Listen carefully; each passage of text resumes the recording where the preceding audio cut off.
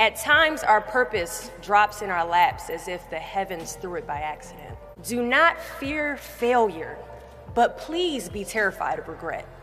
Giving up is the birth of regret. You will receive 100 doors shut, slam in your face. You will have 100 moments that will be filled with someone telling you no. The reality of life is that we will all hear more no's than we hear yeses. And we will fail a lot, and I mean a whole lot.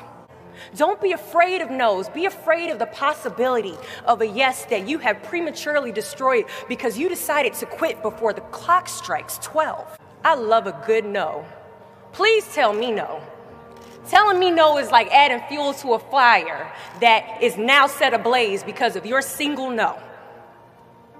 I love additional reasons to work harder. Please give me a reason. Fight. To work, to not stop here, to believe so heavily in your aspirations that you too will not fear the word no, but instead you will choose to welcome it.